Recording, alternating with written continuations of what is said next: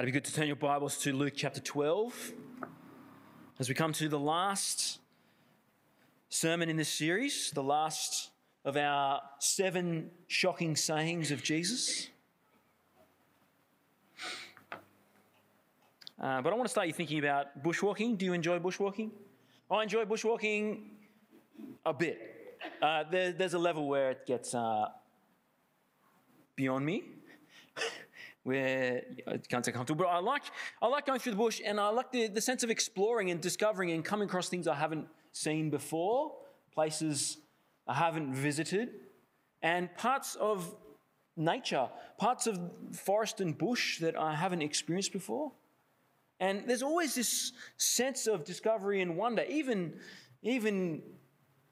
if on the face of it things look the same. You never know what you're going to come across. You never know if there's going to be an animal hiding that will suddenly appear and you catch a glimpse of it. And you never know when you pull back a branch what tiny flower is going to be hiding underneath. I love when you stumble across a flower in the wild, not in someone's garden, though they're nice, but in the wild, there's something special about it. There's something that's pure and the naturalness of it. That no one has cultivated this. No one planted this seed. No one thought about this as a garden and put this here for them to enjoy. I've just stumbled upon it, and maybe no other eye has ever seen it. I love that, being able to discover. And it's this kind of surprise discovery of something that's there all along, but you might not know it, that Jesus leans into in his saying today, as he continues to explain about being a disciple. He's continuing on from the theme of greed that he mentioned, or I looked at last week. Watching out for greed and the problem of just amassing physical stuff and neglecting the spiritual reality. This week he points out that things like this tiny flower that's there all the time, but not always noticed, that can serve us as a lesson in faith. For those who have eyes to see, for those who have ears to hear, those who are willing to take notice. Because Jesus will say in his shocking saying, "Therefore I tell you, do not worry about your life, what you will eat, or about your body, what you will wear." Maybe this is not shocking because it's the kind of things we say all the time. Don't worry. Don't worry. But it's shocking because Jesus still needs to say it. As much as we tell each other not to worry, as much as we intellectually know that, we still do it. Our lives are filled with our worrying, or the acts that are the fruit of worrying. Chasing after things in an elusive attempt to grasp control of life. And as Jesus says this, he illustrates it by referring to the simple things of nature that are visible potentially to be seen but not understood as a lesson in faith. The birds of the air and the wildflowers that grow. Let's turn to the passage now, Luke 12, and we'll read it together. Luke 12 from verse 22. And Jesus said to his disciples, "Therefore I tell you, do not worry about your life, what you will eat, or about your body, what you will wear. For life is more than food, and the body more than clothes. Consider the ravens. They do not sow or reap. They have no storeroom or barn, yet God feeds them. And how much more valuable you are than birds. Who of you, by worrying, can add a single hour to your life? Since you cannot do this very little thing, why do you worry about the rest? Consider how the wildflowers grow. They do not labor or spin. Yet I tell you, not even Solomon in all his splendor was dressed like one of these. If that is how God clothes the grass of the field, which is here today and tomorrow is thrown into the fire, how much more will he clothe you, you of little faith? Do not set your heart on what you will eat or drink. Do not worry about it, for the pagan world runs after all such things, and your Father knows that you need them. But seek his kingdom, and these will be given to you as well. Do not be afraid, little flock, for your Father has been pleased to give you the kingdom. Sell your possessions, give to the poor. Provide purses for yourselves that will not wear out, a treasure in heaven that will never fail, where no thief comes near and no moth destroys. For where your treasure is, there your heart will be also.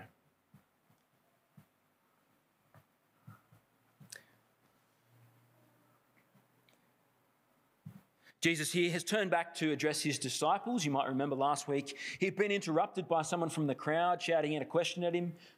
Teacher, tell my brother to share the inheritance with me. And so Jesus spoke more openly at that point, addressing the wider crowd. But here he turns to address the disciples specifically.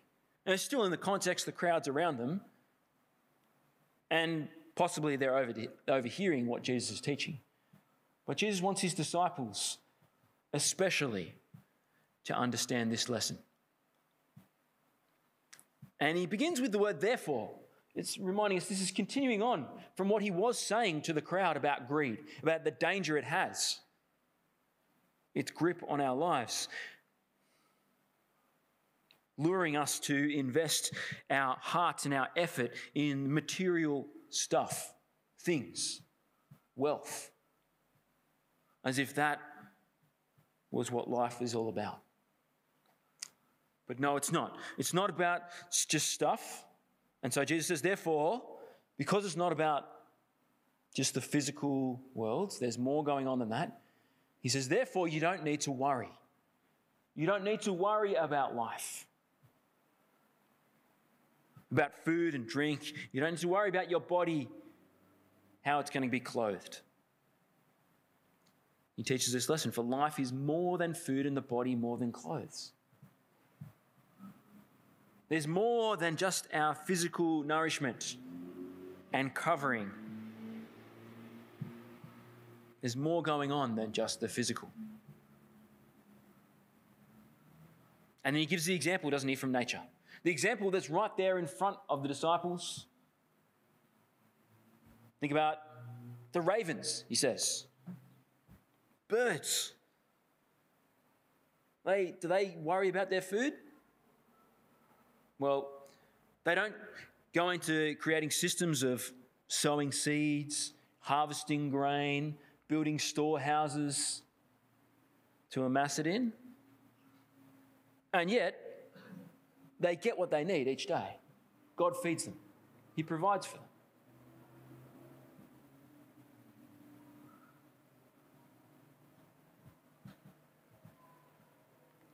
What about the flowers?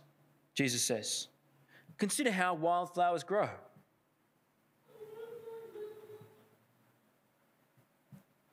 They're pretty special, aren't they? The flowers. When you stop to consider, they have a beauty to them that's not overdone. It's not elaborate in pretense and showiness, and yet it's magnificent, isn't it? This isn't the grass of the field. Here's some that grow from grasses, some Australian wildflowers. They're wonderful, aren't they, in their variety and also in their simplicity? There's the geometric shapes of these, what are they called? Billy buttons, the yellow ones. As a kind of maths teacher, I love that.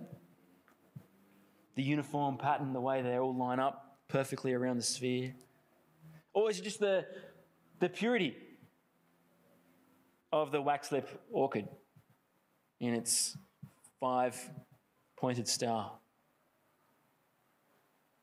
The kind of the strangeness of the shape of the kangaroo paw, and yet its rich, vibrant colours stand out in the bush. Or the blue pincushion. It's a mass of flowers growing out of one head. Jesus says, look at the wildflowers. They don't spend stacks of effort thinking about how they look, dressing themselves. And yet, not even Solomon, the peak of Israel's kind of glory and showiness, he had all the wealth to be able to create the finest clothes, to be able to look the most impressive. Not even he, in his splendor, could approach one of these. God, in his design and his thoughtfulness, can create beauty just out of grass.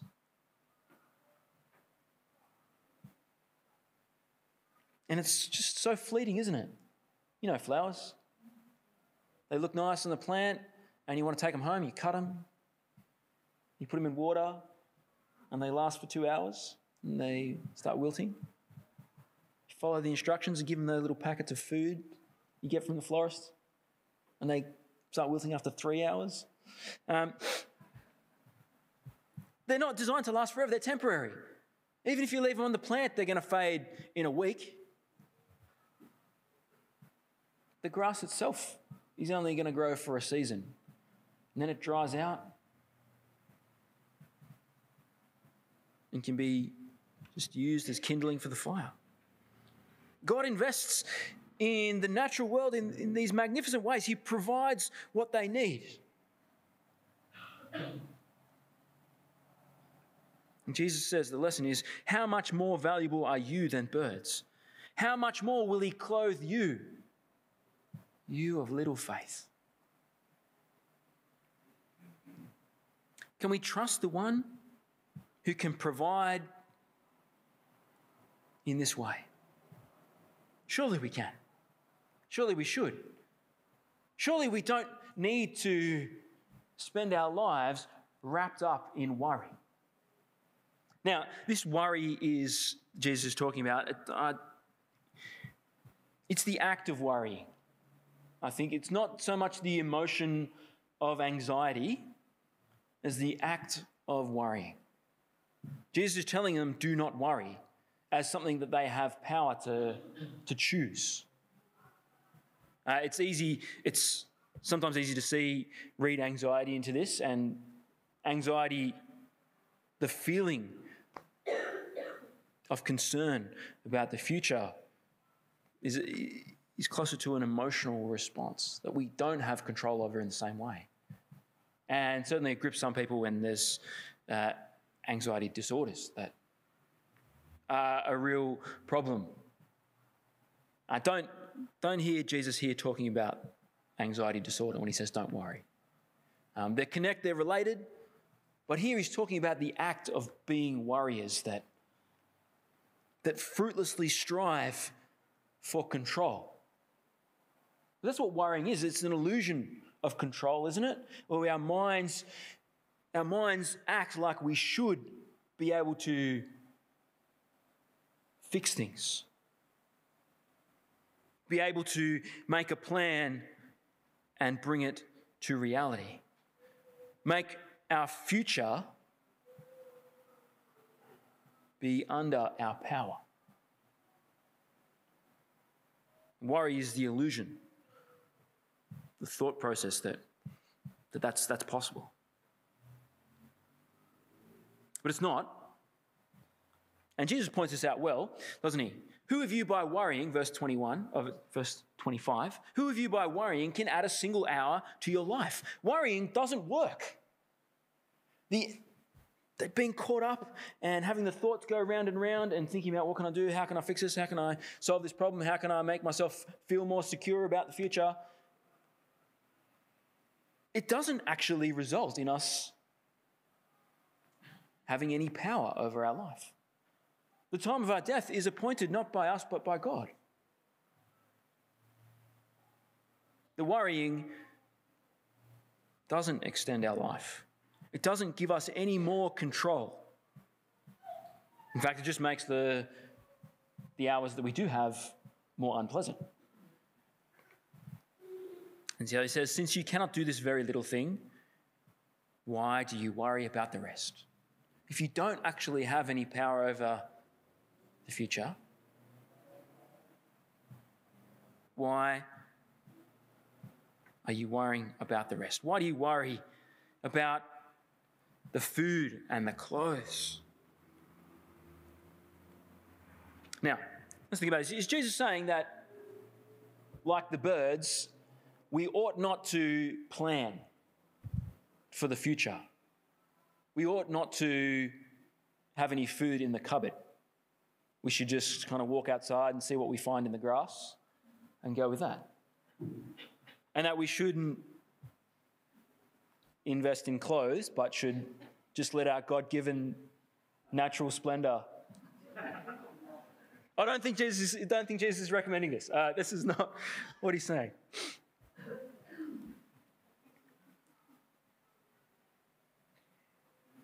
And he goes on to explain that the problem's not so much in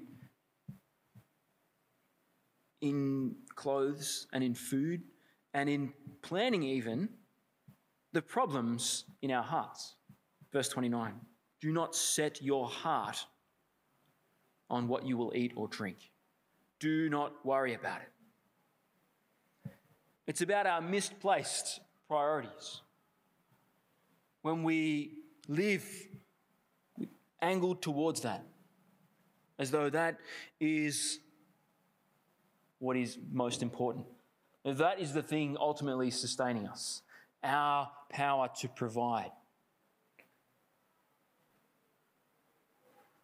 That's a false way to live, a foolish way to live, a pagan way to live, Jesus says. The pagan world runs after such things.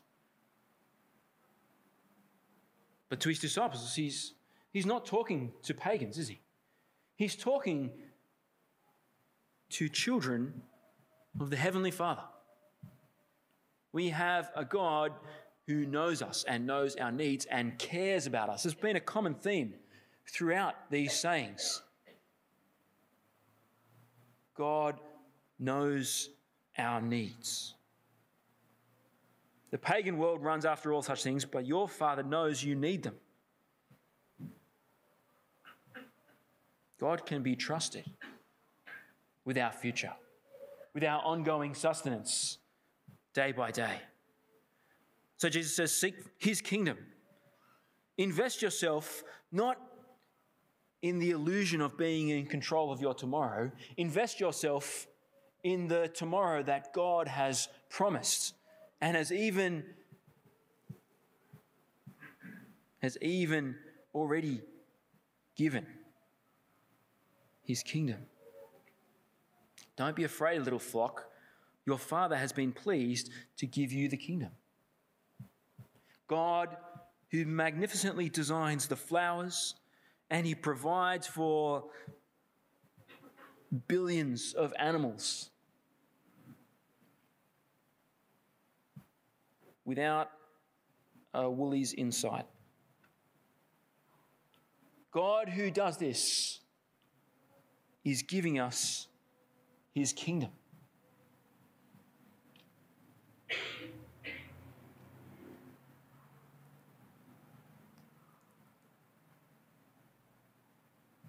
He's giving us everything.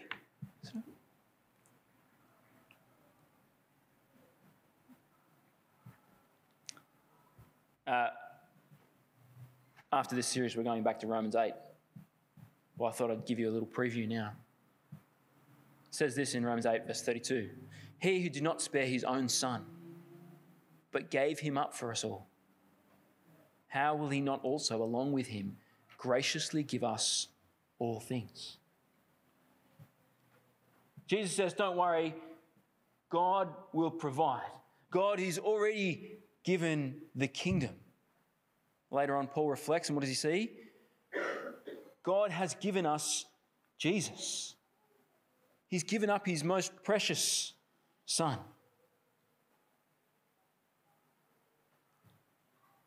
When he's been willing to do that, why do we need to worry about whether he's going to provide us with food? Surely, if he's willing to give us what is necessary to sustain us into eternity in his kingdom, to give us forgiveness and cleansing from sin, to give us the hope of life after death, to give us what we so obviously don't deserve. If he has paid such a big price to do that, he's not going to forget to sustain us. We can live as people who trust in God to provide. So Jesus finishes, he says, sell your possessions and give to the poor. I don't think this is a command for everyone for all time to do, that to be a follower of Jesus, you have to have sold all your possessions and give to the poor.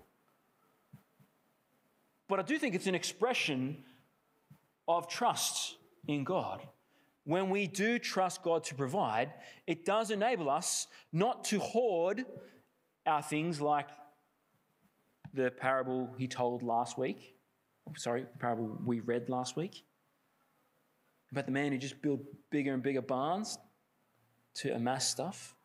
We don't have to live like that. We can release our stuff. We can be generous with our things. We can use it to bless and love others, not clinging in worry for our own future security. We can provide purses for ourselves that don't wear out, treasure in heaven that will never fail, where no thief comes near and no moth destroys. We can set our heart there in his eternal kingdom. That is where our future security is guaranteed. God will provide what we need for every day of our life that he has planned. The food, the clothes, the money to fix the car when it breaks down, the shelter, the people around us, for our social well-being and needs. So we don't need to worry when we hear again that inflation has risen. When we see the prices in the shop go up another notch, we don't need to worry. We still have to deal with it. We have to find the extra money to be able to buy things and be sensible. But we don't have to worry. It doesn't have to weigh us down. When we hear of another interest rate rise, it doesn't need to fill us with fear and concern about what our future is going to look like. When people stockpile toilet paper, we don't have to panic and join in the craziness, seeking for that last remaining one to add to my stockpile. No.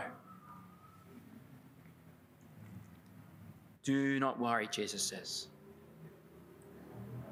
Our Father who knows our need has got it in control and can be trusted. Do not be afraid, little flock. Do not be afraid.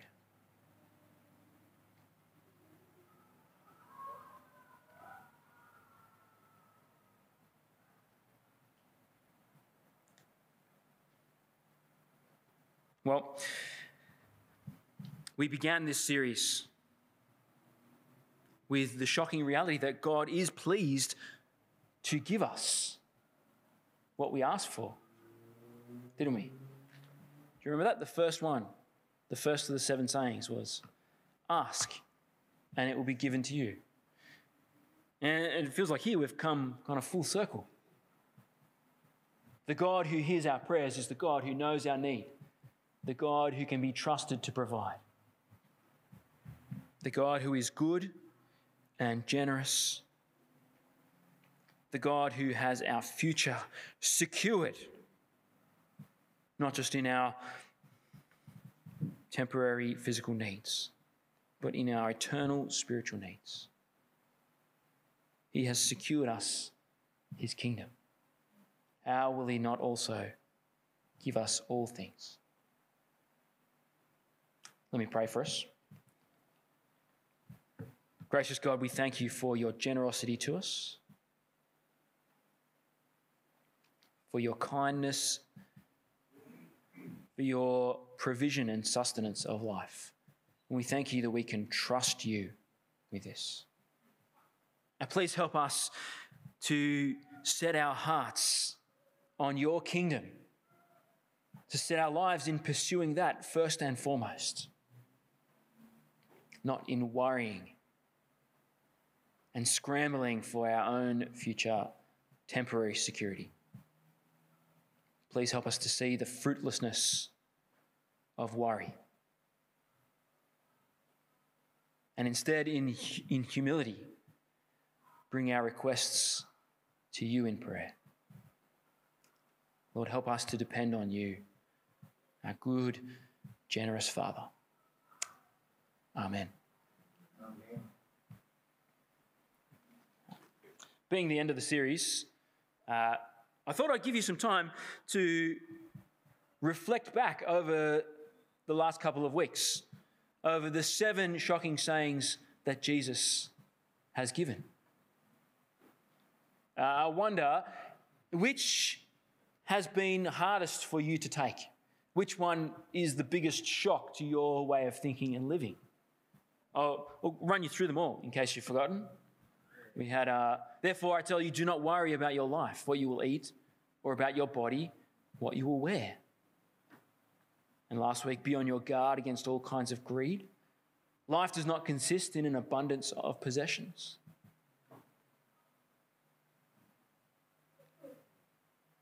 But I will show you whom you should fear. Fear him who, after your body has been killed, has authority to throw you into hell.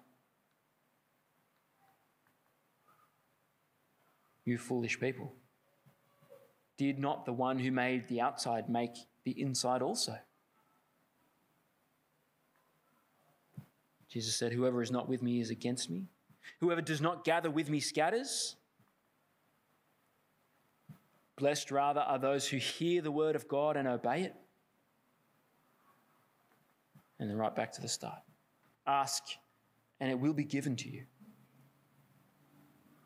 Which of these sayings of Jesus stands out most, shocks your way of thinking and living?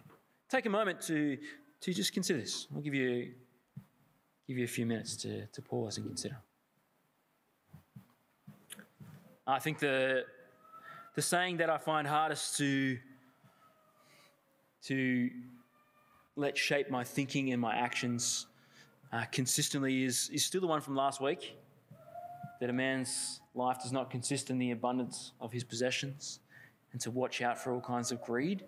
It's just, I find that it's so dominant in our culture, that way of thinking in our society, that everywhere I turn, I'm confronted with it again. I still find I need to keep reminding myself of that. Keep trying to apply it to my decisions and my habits and my heart. Whatever has been most of a standout to you, has most confronted your life, I pray that it will continue to be shaping you, as God's word does that, doesn't it? Sometimes it helps, sometimes it affects us immediately, and sometimes it sinks in slowly and continues to drip feed over us. You might like to chat more about this after our service as we share morning tea together. We're going to stand now and sing our next song, celebrating the God who can be trusted with our temporary needs and our eternity.